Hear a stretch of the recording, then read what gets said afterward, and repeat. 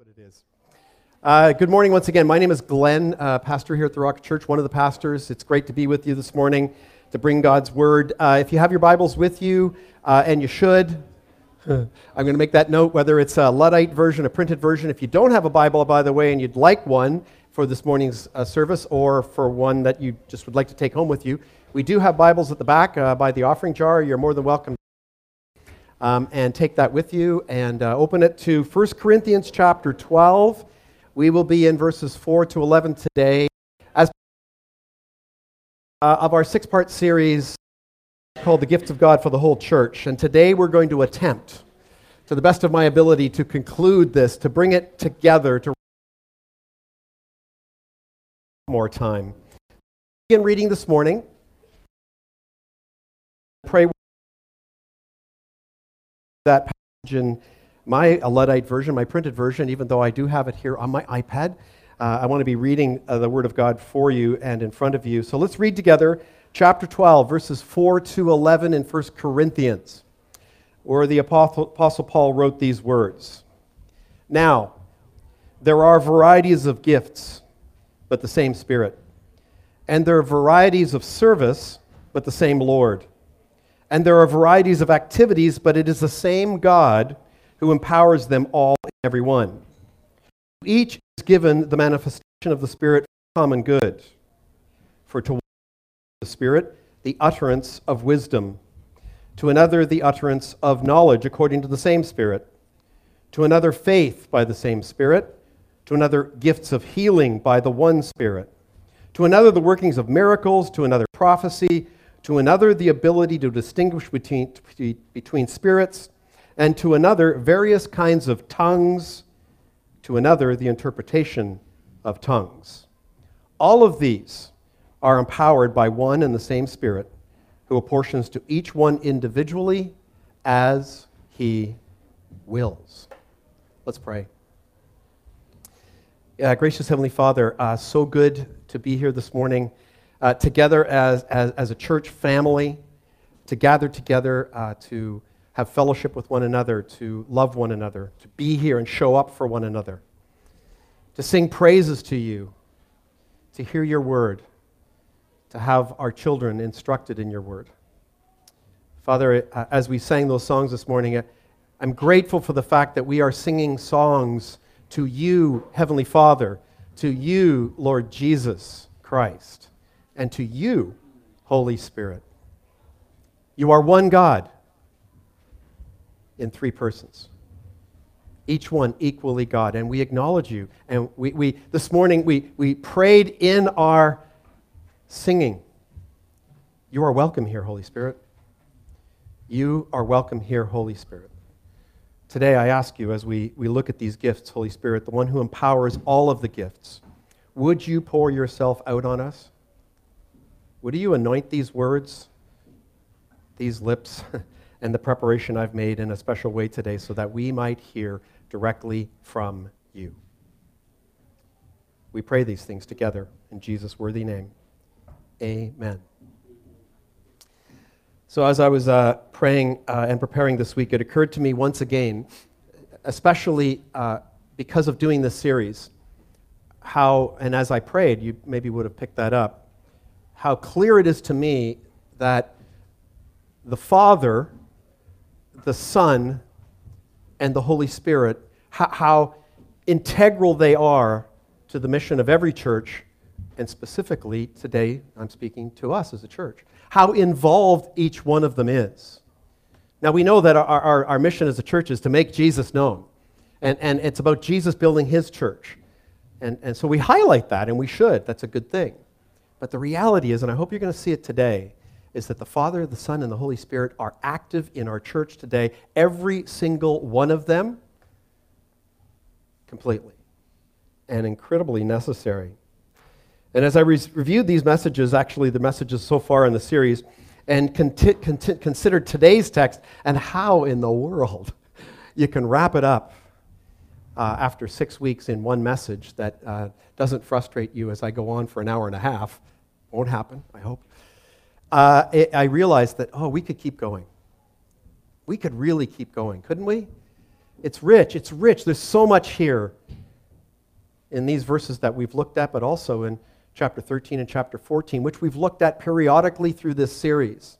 And so here's my prayer, my hope for you is, as I've been seeing in community group and small group, is that this conversation, this study will not end today. It will continue for weeks, for months, and over the next year.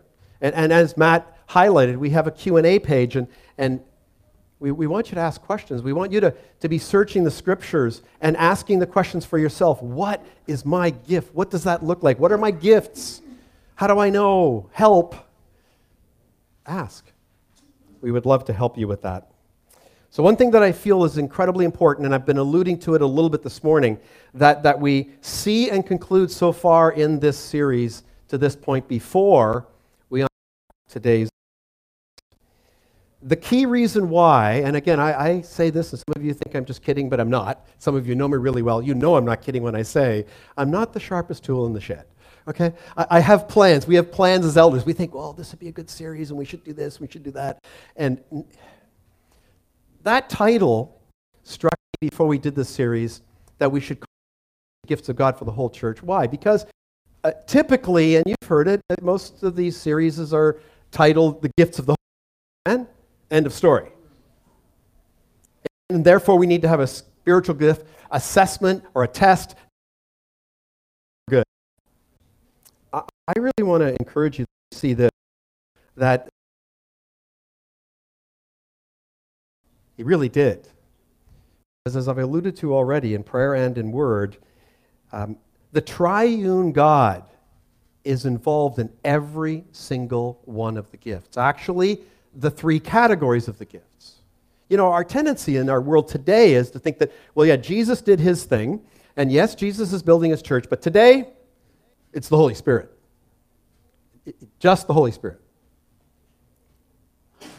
He's a big deal. He's incredibly important.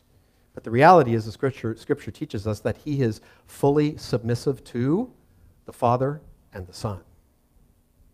It's an amazing unified relationship. And so what we see is that the Holy Spirit has his own set of gifts that he gives to you and to I for the common good for the church. So does Jesus. We saw those in Ephesians 4, the gift of apostle and prophet and so on, right? But interestingly, today's gifts, the ones we're going to see and learn about today that we've already read about, these are the gifts that are given to the church from the Father. I want you to think about that, because we're talking about miracles, healings, and tongues. It's not the Holy Spirit gifts. They're actually the gifts that are given to us by the Father. Now, important caveat and point is this. There are three categories of gifts and three givers of the gifts, the Father, the Son, and the Holy Spirit. It is, however, important to note, it is the Holy Spirit of God who empowers them all in us today. Amen? That's important to see. So we see that in our first three verses, which I'm going to put on screen this morning from our text. And we saw this before, we highlighted it before, but I'm hoping today it sinks in, it concludes for us. And it should give us a broader perspective of the workings of the Father, the Son, and the Holy Spirit in our own personal lives, but also in the lives of the church and the mission and the kingdom of God in this world today. That's my hope. I hope it's yours too. Paul wrote this. Now, there are varieties of gifts, but the same Spirit. See that? And there are varieties of ministries or service, but the same Lord. That is Jesus. And there are varieties of activities, but it is the same God who empowers them all in every one. God, Theos, Father, in that verse. And so we've already seen this, but I'll highlight it again quickly, and that is this. The gifts that the Holy Spirit gives to the church, Rudy spoke about last week. Those are the gifts that are in Romans and in chapter 12, verses 6 to 8. And these are the ones that he specifically gives to the church. And of course, he empowers those as well. These are the charismata, the grace gifts that he gives to the church. And they're given directly to us by the Spirit who empowers them. And Rudy made this really good point last week. It's a great point. It's an important point. And he quoted it from Scripture and Paul's words in Romans, that we should not think more highly of ourselves. We should humble ourselves when it comes to spiritual gifts. Amen? And he, of course, pointed out that Glenn should humble himself. I was sitting right at the back when he said that. Do you remember that? and of course Rudy and all of us. But especially, listen, of course, those who are the public eye or the public gifts of the church, the more visible gifts of the church, must be careful about that and humble ourselves and not think that our gifts are more important. And so should you. You shouldn't think that either. And therefore that your gifts are lesser. And so I also want to suggest this to you is also true. Since you are gifted by God, you can think highly enough of yourself. You should think highly enough of yourself, no matter what the gift is, that you can actually accomplish whatever His will is, and you can utilize that gift powerfully as any other gift in the church, because He's the one giving it to you and empowering you. I hope you get that encouragement today. And of course, there's the gifts that Christ gave that we saw, the service, the ministry gifts in Ephesians 4, the apostles, the prophets, the evangelists, the shepherds, the teachers. Jesus gives those leadership gifts to men and to women, to the church, for the building up of the church, and these are foundational leadership gifts. Really necessary in the church. Equally so with every other gift. And now today, these gifts are called the activities. The actual Greek word is enorgema, where we get the word energy. So it's kind of like the workings. You would think it's Holy Spirit. Oh, it is, because it's empowered by Him, that it's power gifts, Holy Spirit. It is empowered by Him. But these are gifts from God that are about the working, the energizing of the body of Christ, of the church, given to us from the Father. And they flow out from Him, which, as I've already mentioned, is quite interesting, because many of these gifts that we look at today, again, are usually, in most people's minds, ascribed to the evidence of the Holy Spirit, right? Miracles and healings and, yes, tongues. We're going to get there. We're going to get there. Paul goes on in verses 6 to 8 to tell us this. To each is given the manifestation of the Spirit for the common good. For to one is given through the Spirit the utterance of wisdom, and to another the utterance of knowledge, according to the same Spirit. So Paul has already made this clear in the Ephesians 4 text, when Jesus gives His gifts to the church, that these gifts are given to everyone. Everyone in the church, in the body of Christ, has a gift.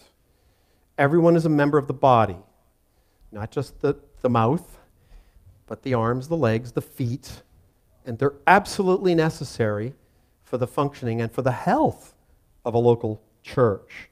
Each is given this, and each is given spiritual gifts, plural. And here Paul also reminds us what he told us in Ephesians 4 through the gifts of Jesus, that these gifts are given not so much for you and I to feel better about ourselves or more important, although we should be encouraged by them. They are given for the common good. They're given to us for the sake of others. They're given to us so that we can bless one another and so that we can be a healthy family, living in community together before we even think about going and making disciples of unbelieving people. We need to be expressing and using those gifts right here in the local church. So I want you to think about that for a second. We commonly say this phrase at the Rock Church. It's a true phrase. I didn't make it up myself. I don't know where I heard it first, but it's this. God is good to everyone all the time. Think about it. It's a true statement. Sometimes you might think, well, coronavirus? Tragedies? Sickness? Death? Terrible disease? God is good to everyone all the time. He is. His plans and his will and His ways are way beyond our understanding. But He will work out everything to His will and for our good. Now, if that's true, and it is, how does He do that in this world today? Working through you. Working through me to bring His goodness and His love and His affection and His healing and His gifts and His power to your brothers and sisters. That's how He does it. It's not just some mystical manifestation. It's through others. Think about that this week as you reflect on how you've been blessed by others through each other. So next we read this. We read in this verse, these through the Spirit the utterance of wisdom, and to another the utterance of knowledge according to the same Spirit. Now, it's interesting. These are the first of the gifts in this passage that the Father gives to us to gift us for the common good of the church and our brothers and sisters in Christ, empowered by the Holy Spirit, and they're given as a pair. That's interesting, and we should take note of that. And the reason why they appear together is because most often they actually appear together in the same person. Right? So why would that be? Well, because it's related to a specific function that is necessary for the common good of those in the church, in the family of God, and that is, right there in the text, the word utterance, which is verbalizing, speaking, not just preaching. Utterance, just speaking it out, is given for the common good. And it comes from, in every single case, and this is important for us to see in many of the gifts, this utterance of knowledge and wisdom comes from one single source, the Word of God. It doesn't come from Glenn's good ideas or good advice. It doesn't come from yours either, right? It comes from here, this utterance of knowledge and wisdom. So the gift of knowledge literally is this. It's the ability to understand, organize, and speak the truth that is found in God's Word. Open your Bibles, please. Right? That's why I say it. It needs to happen every day.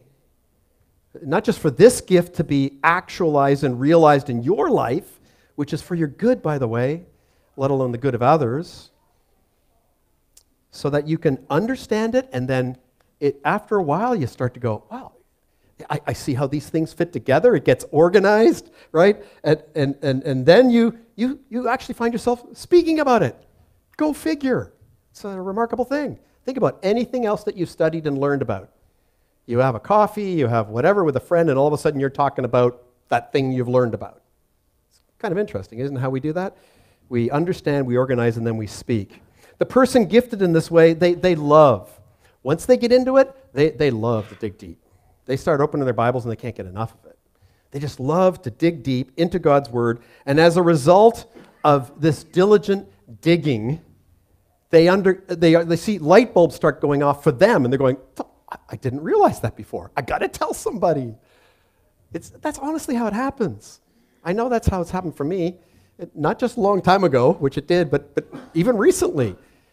Related to the title of our series, Father, Son, and Holy Spirit. These are light bulb moments that God gives to us when we dig into His Word. Then what happens is the gift of wisdom steps up and applies those truths. You can't help it. You're digging diligent in the Word of God. It's starting to make sense to you. You start to put the pieces together, Old Testament, New Testament, the story of God, who God is, what He has done, who we therefore are, and how then we should live. All of these wonderful arcs, right? And you start putting it together, and then it's like, oh, I know how this could help me. Oh, I know how this could help others. And you start to become what? Wise. And that wisdom gets to be shared with others, and people look at you and go, oh, you're so wise. No, they might. But more importantly, they might go, oh, thank you. That is so helpful. That is so helpful. So the person who has this gift of wisdom steps up and applies those truths to a specific circumstance or situation that those in the church, in their family, are experiencing. And it is incredibly helpful. Now, I've thought about some illustrations or examples of that. You've probably been in business, educational situations, organization situations, or in the church situation where there's been a big problem, there's an issue, and everybody's struggling with it, and nobody can really figure out how it's supposed to be dealt with. And then there's someone in that group, and specifically in a church organization, which is awesome when this happens, in a church eldership or meeting or a planning session, whatever it might be, where someone is like, I was reading Proverbs and or the Psalms or the parable of Jesus about this and I just realized that, isn't that our answer? And everybody in the room kind of goes, amazing. That's those two gifts working together in such wonderful and important ways. Do we need that gift? Those sets of gift, that pair of gift in the church today? Oh, yes. Pray for that gift. Pray that you would have that gift. From time to time, your brothers and sisters will need it. He goes on in verse 9 to say, to another, faith by the same Spirit. To another, gifts of healing by the one Spirit. So, gift of faith is next. It's important that we mustn't confuse this gift with the gift of faith that we are all given that leads us to repentance from our sins and faith in Christ alone for our salvation. That's the first step gift. It's a different gift. It's a gift that every one of you who currently knows Jesus Christ as your Savior, and you really do know that, and are born again, you've received that gift. Thankfully received that gift. If you haven't, you can. The good news is that there's nothing you can do to earn God's acceptance and approval and love. His love is unconditional, but the reality is He's done it all. Christ did it for you. You can trust that. And so that's the first step of faith. This here is a gift of faith for the common good that looks like this. It's given to people who, for example, might have an apostolic gift. You know, those dreamers, those visionaries who look out and they go, oh yeah, we could plant a church here, or we could start this ministry there, or we could do this, or we could do that, right? And they're like, they all of a sudden also have this gift of faith, which is really quite ridiculous. They have this innate ability to see the possibility to do great things, incredible things, despite the fact there's absolutely no way they have the resources or the capabilities to pull it off themselves. Right? They have this thing where they just want to see the kingdom of God expand, and they're willing to step up knowing that one thing is true. The most important thing is true. God can and does do the impossible. That's an incredible gift of faith that we all can pray for and have at any given time. So for the person with this gift, knowing that what they see is completely beyond their ability and resources, here's what happens. It's weird. What happens with these people is once they realize that there's a great vision, it's a great idea, it's needed, and I need to somehow catalyze this and vision this and call people to it, they get really excited when they realize it can't be done. Okay, it's weird, isn't it? Without God. But it actually gets them excited. That's the gift of faith. And the reason why it's weird for most of us, the truth is, the reason why it's because we doubt ourselves every day, don't we? We doubt ourselves, we doubt others, we even doubt God. On and on and on, right? The good news is God knows that. And that's why He gives us these crazy people who have that gift of faith. So don't doubt them. Question them. Make sure they've got a few ducks in a row, but don't doubt them. Paul then goes on to gifts of healing. Now, I want you to hear that it's plural. It should be gift of healings, but this translation translated gifts of healings, and it's a plural. So the healings are plural, and that's an important designation. And from that, we understand this about the gift of healings for today. We understand that the gift of healing is about healing at every level. Physical healing, yes, but also healing from an emotional and spiritual end as well. So it's threefold: physical, emotional, mental, and spiritual healing. When we read the Gospels and the books of Acts, we see the incidences of physical healings, and we look at that, and some people look at that and go, well, why not today? Well, we'll get to that. But they look at that, and the lame walk, right? The blind see. You know, fevers are cast out of people, right? And, of course, one of the most incredible healings or miracles, it's both, is, of course, resurrection from the dead that Jesus performed a couple of times, right? And that's pretty remarkable. That's healing. It is. What we need to understand is, and we should understand, is this. At no time in the Scripture, in the New Testament, do we ever read about an apostle or anyone else, for that matter, being described as someone who is a healer. Okay? That's important. The gift of healing was given to various people, including to Jesus, and empowered by the Holy Spirit to perform those healings and miracles at specific times, and then at other times, not so much. That's important that we understand that.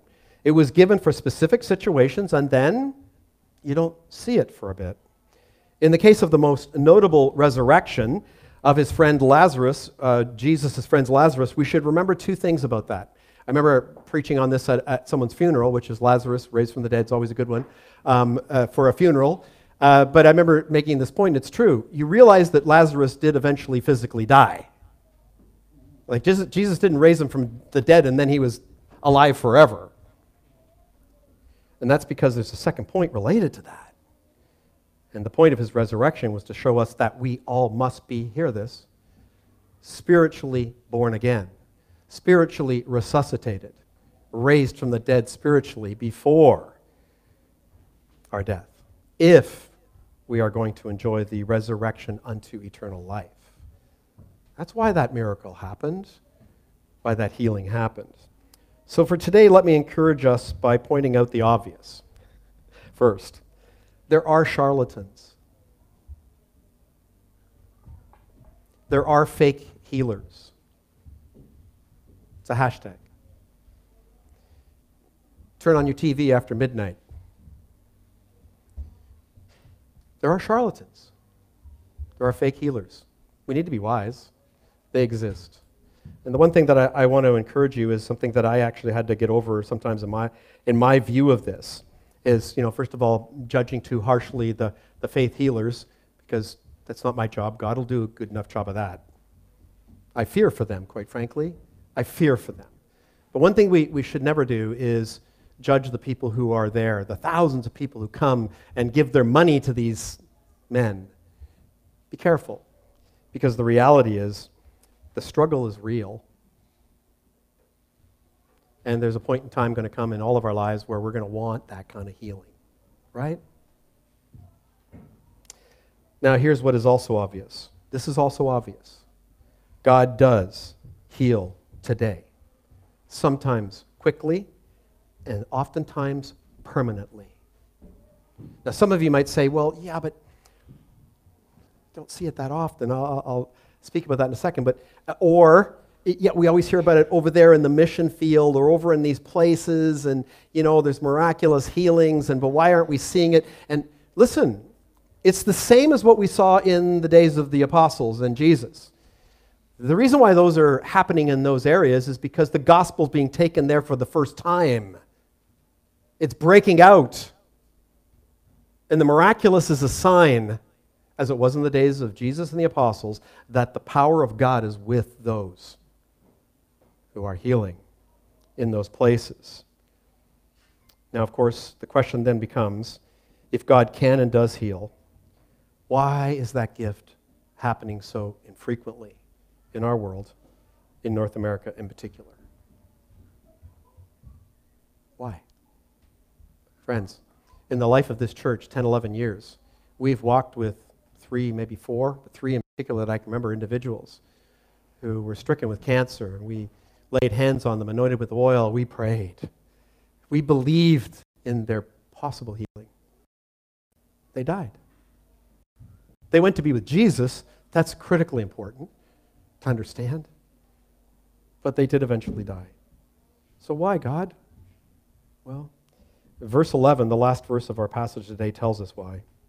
All these are empowered by one and the same Spirit, who apportions to each individually, look at these words, as he wills. God is good to everyone, all the time. The Holy Spirit, in unity with the Father and the Son, does not will, listen, that the physical gift of healing occur as often today as it did in the days of the early church. That's his will. He knows what he's doing. His will is good. And he knows what he's doing. On the other hand, and this is something we may not see, but I see it, many of you have seen it, the gift of healing occurs frequently in the area of emotional, mental, and on the spiritual level. Along with possibly the gifts of knowledge and wisdom, there are many people, some in our church, who are studying biblical counseling, studying it well and deeply. Why? So they can minister to people who are struggling emotionally, mentally, and spiritually. And you know what? We see healing. We see complete healing. I worked for 3.5 years full-time and then for another 15 years as a quote, consultant to Union Gospel Mission in downtown Vancouver. You know what? God heals people of alcoholism, drug addiction, every other kind of addiction. He heals. And you know what? He uses gifted men and women to bring that healing to people. To bring that healing to people. And so that's an important way to see that. There's other ways that we could see that in our world today, but we'll go on because we'll come back to that in a bit. In verse 10, he lays out the last of the 5 gifts that we'll look at this morning. And it's these words. To another, the working of miracles. To another, prophecy. To another, the ability to distinguish between spirits. To another, various kinds of tongues. To another, the interpretation of tongues. So like physical healing, we see literally far less of the miraculous today than we did in the days of the early church. At the time of the early church, and again, any study of theology and doctrine and the New Testament will tell us this, that miracles were given by God in a greater quantity to demonstrate the power of God breaking out in this world today, in that day, through whom? Through Jesus Christ. God in the flesh comes to do that. And essentially is saying to the world at that time and to us today, this is the way it's going to be. I'm showing you today that one day there will be no more pain. There will be no more suffering. There will be no more death.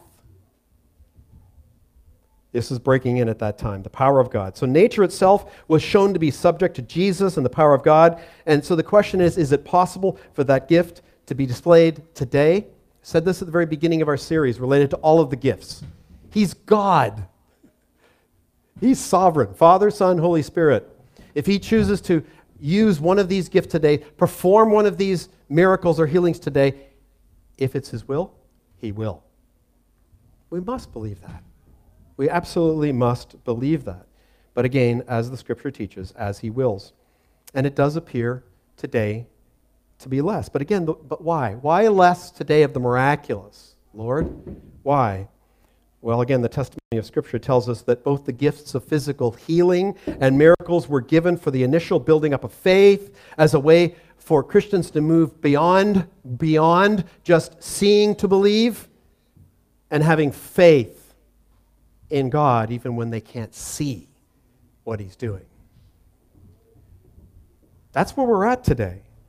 In fact, if you diligently study the book of Acts and the epistles, which I have, and I know many of you have, you will note a steady decline in the miraculous. It just goes on. I mean, in the second letter of Timothy, Paul's writing to his young protege Timothy, and Timothy's obviously written a letter to him and said, I've got a stomach ache.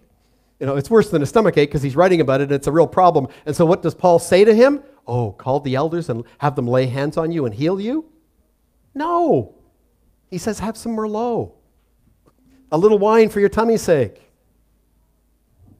Paul had the gift of healing at certain times, but he gives that advice. I love these words of Ray Stedman. I'll put them on screen for you. I quoted Ray when we went through our Body Life series, and he writes some great stuff in Body Life about spiritual gifts and stuff, but he says this on this point, and I love it. Look at this. He says, God wants us to walk by faith today, not by sight. As faith grows, we have less need of visible demonstrations of God's power. He wants us to become mature enough that, look at this, the battery of our faith no longer needs to be repeatedly jump-started by miracles. Friends, I see that quite often. I don't mean to be critical, but I see quite often people, okay, they work on the Christian life, they read their Bibles, they go to small group, they start discipling people, they start serving, and then some kind of problem shows up in their lives, and it's like, I need a jump start. I need a whoosh. I need Steady as she goes. Steady as she goes. God knows what he's doing. He truly knows what he's doing. So once again, we see in this passage here the gift of prophecy. Now, we've covered it. It's interesting. And this is the point I want to make about it for you today, is that the gift of prophecy, we've been talking about it every week. Because in all three of the categories of the scriptures we've looked at, Ephesians 4, Romans 12, here today, prophecy. Prophecy. The whole chapter 14 of 1 Corinthians, is the comparison between prophecy, and we're going to get to it, tongues. Let me do that again. Prophecy, tongues. And so let me make this point. Rudy also spoke about this gift last week a little bit because it's part of that text, as I said. Today, let me make this emphatic point then on this gift. Paul opens chapter 14 saying these words, pursue love, because of the love chapter in 13, right? Comparing all the gifts and saying, listen, the gifts are wonderful, but listen, without love, they're nothing. Exactly. But he starts with these words, pursue love and earnestly desire the spiritual gifts, especially that you may prophesy. So the point is, please hear me today, prophecy is the greatest of all the gifts available to us today. That's the point. That's what we need to be looking for individually, but also corporately in the body, is that gift to be alive and well today. So then we have next the ability to distinguish between spirits. To see that? This gift is so needed in the church today, but as I was thinking about it, it came to my mind, I want to suggest to you it may be the least liked gift in the church today. Do you want to know why? Well, I'm going to tell you why I think it's the least liked gift in the church today. The person who is gifted this way oftentimes is accused outside the church for sure, but even inside the church of being one word. What? Judgmental. The person who has this gift has a nose, okay? And they have the ability, it's like a sniff test. Someone can be preaching a sermon or giving a talk on the Bible or God or some doctrine for like 3, 4, 5 minutes, or they can be reading the first couple of chapters of a person's book, even the prologue, and go, okay, something's off here. Do you really like the person who has a gift like that? Do you ever question a person who has a gift like that? Well, I don't know. Like, you're being quite judgmental. Like, I mean, these are Christian brothers and sisters you're talking about here. Hey, this is a gift. This is a gift. And it's a gift where people actually have and quickly can come to discern truth from error. Do not despise this gift. It's an important gift. But if you have that gift, be careful. Be careful before you articulate. Would you pray for a moment? It might be helpful. Trust me. But it's a very important and necessary gift in the church today. A good illustration of that be, you all remember chapter 5 of Acts, right? Just before that, Barnabas, the son of encouragement, Joseph, a bunch of money to the apostles from a property that he'd sold. Well, there was a couple in the church, Ananias and Sapphira. Remember those guys? Right? And they figured, well, everybody loves good old Barnabas for doing that. Here's what we'll do.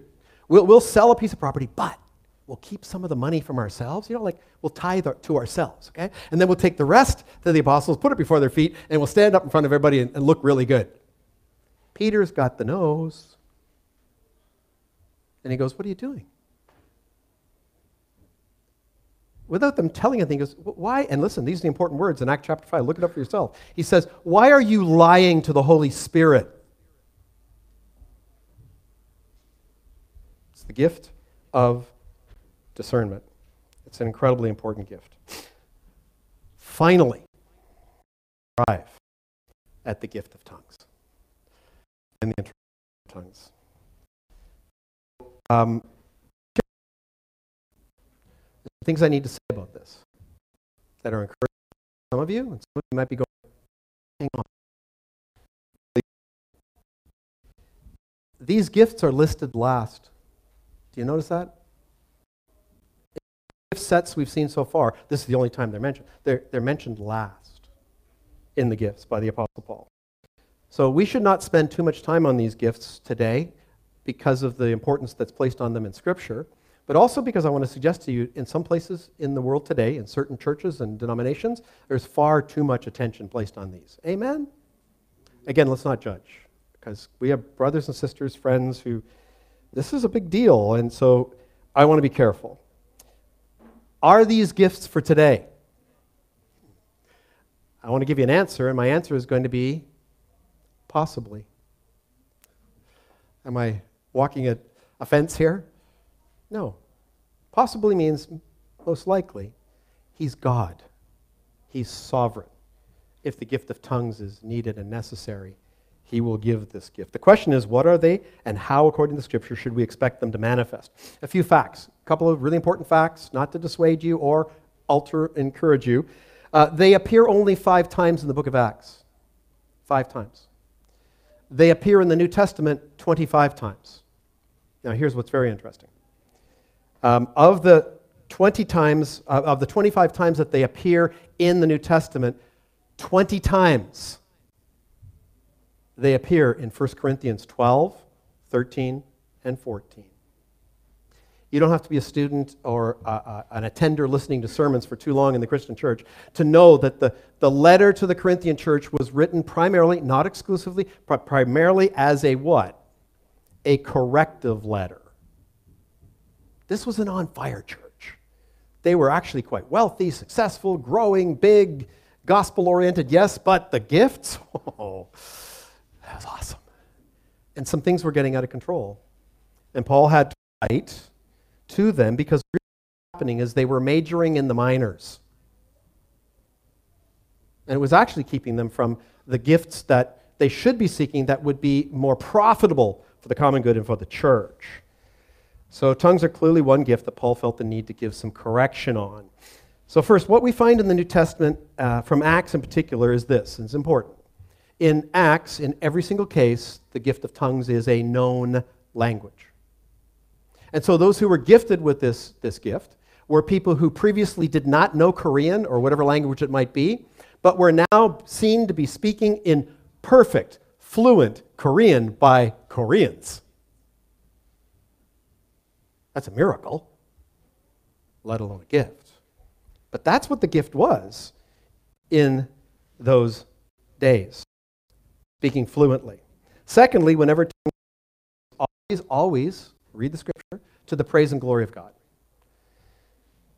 Speaking in tongues, day of Pentecost, read it, they were praising God, praising God. The tongue, the language, people from nations were hearing in their own tongue the people of God praising God. Okay, that's an important distinction.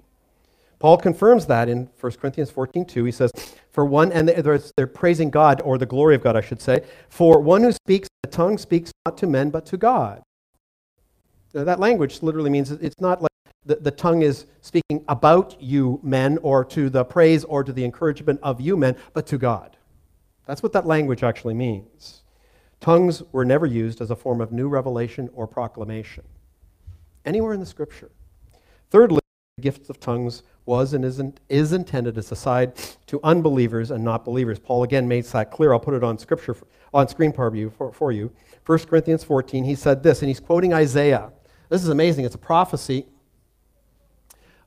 from like several hundred years ago, and Isaiah is prophesying to the days of the New Testament, and he says this, by people of strange tongues and by the lips of foreigners, foreign languages, I will speak to this people, and even then they will not listen to me, says the Lord.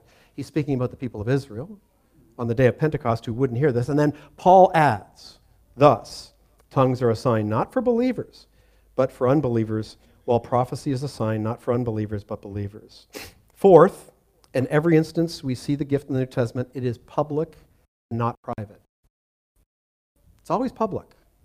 It's not a private gift when you see it explained in the New Testament or evident in the New Testament. Now, one thing that I need to highlight for you that has created a lot of confusion in the church in the past 50, 60 years in particular is a translation which I happen to love. It's a great translation. It's called the King James Version of the Bible. It's a wonderful translation, but it's unfortunate that in 1 Corinthians 14 they consistently translated the word for tongues as unknown tongue. Now you combine that with the hyperbolic words that Paul uses in 1 Corinthians 13 where he says, if I speak in the tongues of men, and hear this, angels, but have not love, I am a noisy gong or a clanging cymbal. So some would suggest that when you put those two ideas together, unknown tongue and, there's tongues of men's and angels, that there is now apparently a heavenly, angelic language. This is hyperbole. You can tell by the use of the word if. Paul's trying to position one against the other just to make an important point. He even goes on to say this, and if I have all faith so as to remove mountains, but have not love, I am nothing. It's a whole section on this comparison and this hyperbole. And here's the point that I would make, and where I think we need to be careful, is this. Many people will say, well, this is a heavenly language, and it's a prayer language, and that's a tongue that has been given, and I have it, and I would say, well, be careful. Go to the Lord about that, for sure. But also, if that's the case, then we should also be praying for the faith to move mountains. Don't see much of that today, right? So it's hyperbole in that passage. Now, we're going to get to the completion of this part here before I conclude. And before those of you who honestly believe that you have the gift of tongues for today in a prayer language or whatever it might be, let me just suggest this to you. Search the Word of God. Search the Word of God. And if you honestly believe in your heart it is His will for you to have this gift and to be able to pray in this way, then pray in tongues. You'll see more about that in just a second, which is why I suggest that should be okay. I want to give you one reason why you should beware of tongues, and one reason why you shouldn't be afraid of tongues. The reason why we should all be aware of tongues is this. If you think of all the gifts, they are probably and many have been pressured into tongues. Now, I know of many charismatic churches that are awesome. I know that there are churches where if you want to be baptized as a believer and become a member of the church, you must speak in tongues. If you want to be in full-time ministry in those churches, you must demonstrate that you can speak in tongues. The testimony of not just a few, but of many people is that they felt pressure and that they faked it. That's not what this is about. So we need to be aware of that and be careful about that. Never be pressured into it. But the second thing is this. The reason why we should not be very is from Scripture. Paul completes his teaching on gifts, 1 Corinthians 14, with these words. So, my brothers and sisters, earnestly desire to prophecy. Remember that? It's up here, right? And then he says, and do not forbid speaking in tongues. Don't forbid it. But he again shows us that positioning. All things should be done decently and in order. So how do I wrap this up for you? Because the question has to be, most of us have to be sitting here going, I know I would be. How in the world do I know what my spiritual gifts are? Some of you might have heard gift tests. I recommend that. Go ahead. But it's simple. It sounds like it'd be the easy way, but actually, again, if you've seen it working out in people's lives, you look at the Scripture. Let me give you 6 points. Number 1, to discover what your gift is, pray. Immerse yourself in God's Word. Go looking for it. And in prayer to God, what is my gift? What do you want to empower me with, give to me so I can bless my church family? Pray that. Secondly, submit yourself to Jesus Christ, to the head of the church, the head of the body, and to His will for your life. Thirdly, study the passages where the gifts are listed and start trying one out. Just go for it. What could happen? You'll find out it's not your gift. You'll find out that you can't really golf. We try things. Try it out. Fourthly, seek the encouragement and the affirmation of your church family. And listen, church family, encourage people in their gifts. It's been great to see that in our community groups where people have been doing that. Fifth, and this is a big one for some of you, be a committed member of your local church family. Stay put. Show up. Serve. Can't do it when it's infrequent. It just won't happen for you or for us. Number 6, remain humble and confident at the same time. Paul concludes, or a little later in 1 Corinthians 12, he talks about the people who will go, well, yeah, but I'm just a foot. I'm not really needed. Oh, yes, you are. And then also the arrogant and proud who goes, well, I'm on the stage, you know. Who really needs the hand or the elbow? Well, settle down, preacher. Let me give you a couple of quick illustrations. We were in small group this past week, and I was trying to think about an illustration, and my dad was a custom home builder and contractor, and a fellow who was there at our small group was there, and it just came to me, and I mean, think about it this way. If you were to build a custom home here somewhere in Squamish, you know they're being done, I mean, what would you need? What would happen if on the first day there's dirt, right? And the only people who show up on the first day of that build are the framers. Right? Well, people would be going, well, yeah, great to have you guys here, but we're not ready for you, right? We need a foundation. Then we need plumbing, and we need drainage, and so when you think about it, in building a beautiful custom home that will one day become a home, what do you need? You need gifted professionals. Okay, you just need gifted people. Let's be careful here, because I don't want you to think you have to be a professional. But you need trades. You need sparkies. You need electricians. You need plumbers. You know, you need framers. You need roofers. You need finishers, carpenters. You need all these different people. And when they all show up and they all bring their gifts and their talents and the abilities, of one day you stand back outside and you hand the keys to the people who are going to make it a home, and you look at it and you go, that's an awesome house. Really well built. And you know what? We all had a part in it. Some of you are going to recognize this picture. That's from our first trip to Mexico, to the Baja, 4 or 5 years ago, I think it was. And when we arrived on the first day at the build site to build a two-room school for kids, that's what was there. So the apostles and the prophets had showed up, right? And they laid the foundation, right? Because that was necessary. And so you show up for a 5 days. In 4 days of building, we're going to build a two-room school. Really? How does that happen? Well, I'll tell you how it happens. 25 to 28 of us went down there, and as we arrived on that site that day, and Tom started pulling out the trucks and all the tools and all the rest of it, people started going, okay, I'll know what I'll do. Give me some paintbrushes and paint, and I'll go start painting. And so a bunch of women, mostly, but some others too, went over and started painting, like pre-painting the panels that were going to go up, right? And then there were, of course, a couple of dudes who were going, I'm a framer. I do the walls, right? And they just stepped in and started doing the framing, right? And then it just keeps going where, there's roofers. And hey, you notice that I think Wayne looks like a supervisor to me. I don't know. He worked really hard. But, so people start doing that. And Janice, my wife, and some of the women are up on the roof and nailing, like Lorraine, up there on the roof nailing. And so you go from, at one point, doing one job, and then you go doing another, and it just keeps going. And then finally, we have a two-room schoolhouse in 4 days. Why? How? Friends, two things right before I close. Why we encourage short-term missions is because this is where you learn what we're talking about here today. You learn to use gift, talent, and ability. You didn't know you were a painter, did you? You didn't know you could use a hammer and a nail properly, did you? Some of you can't, so don't do it. Or a chop saw, or whatever it might be, right? But you did it. You showed up, and we accomplished something wonderful.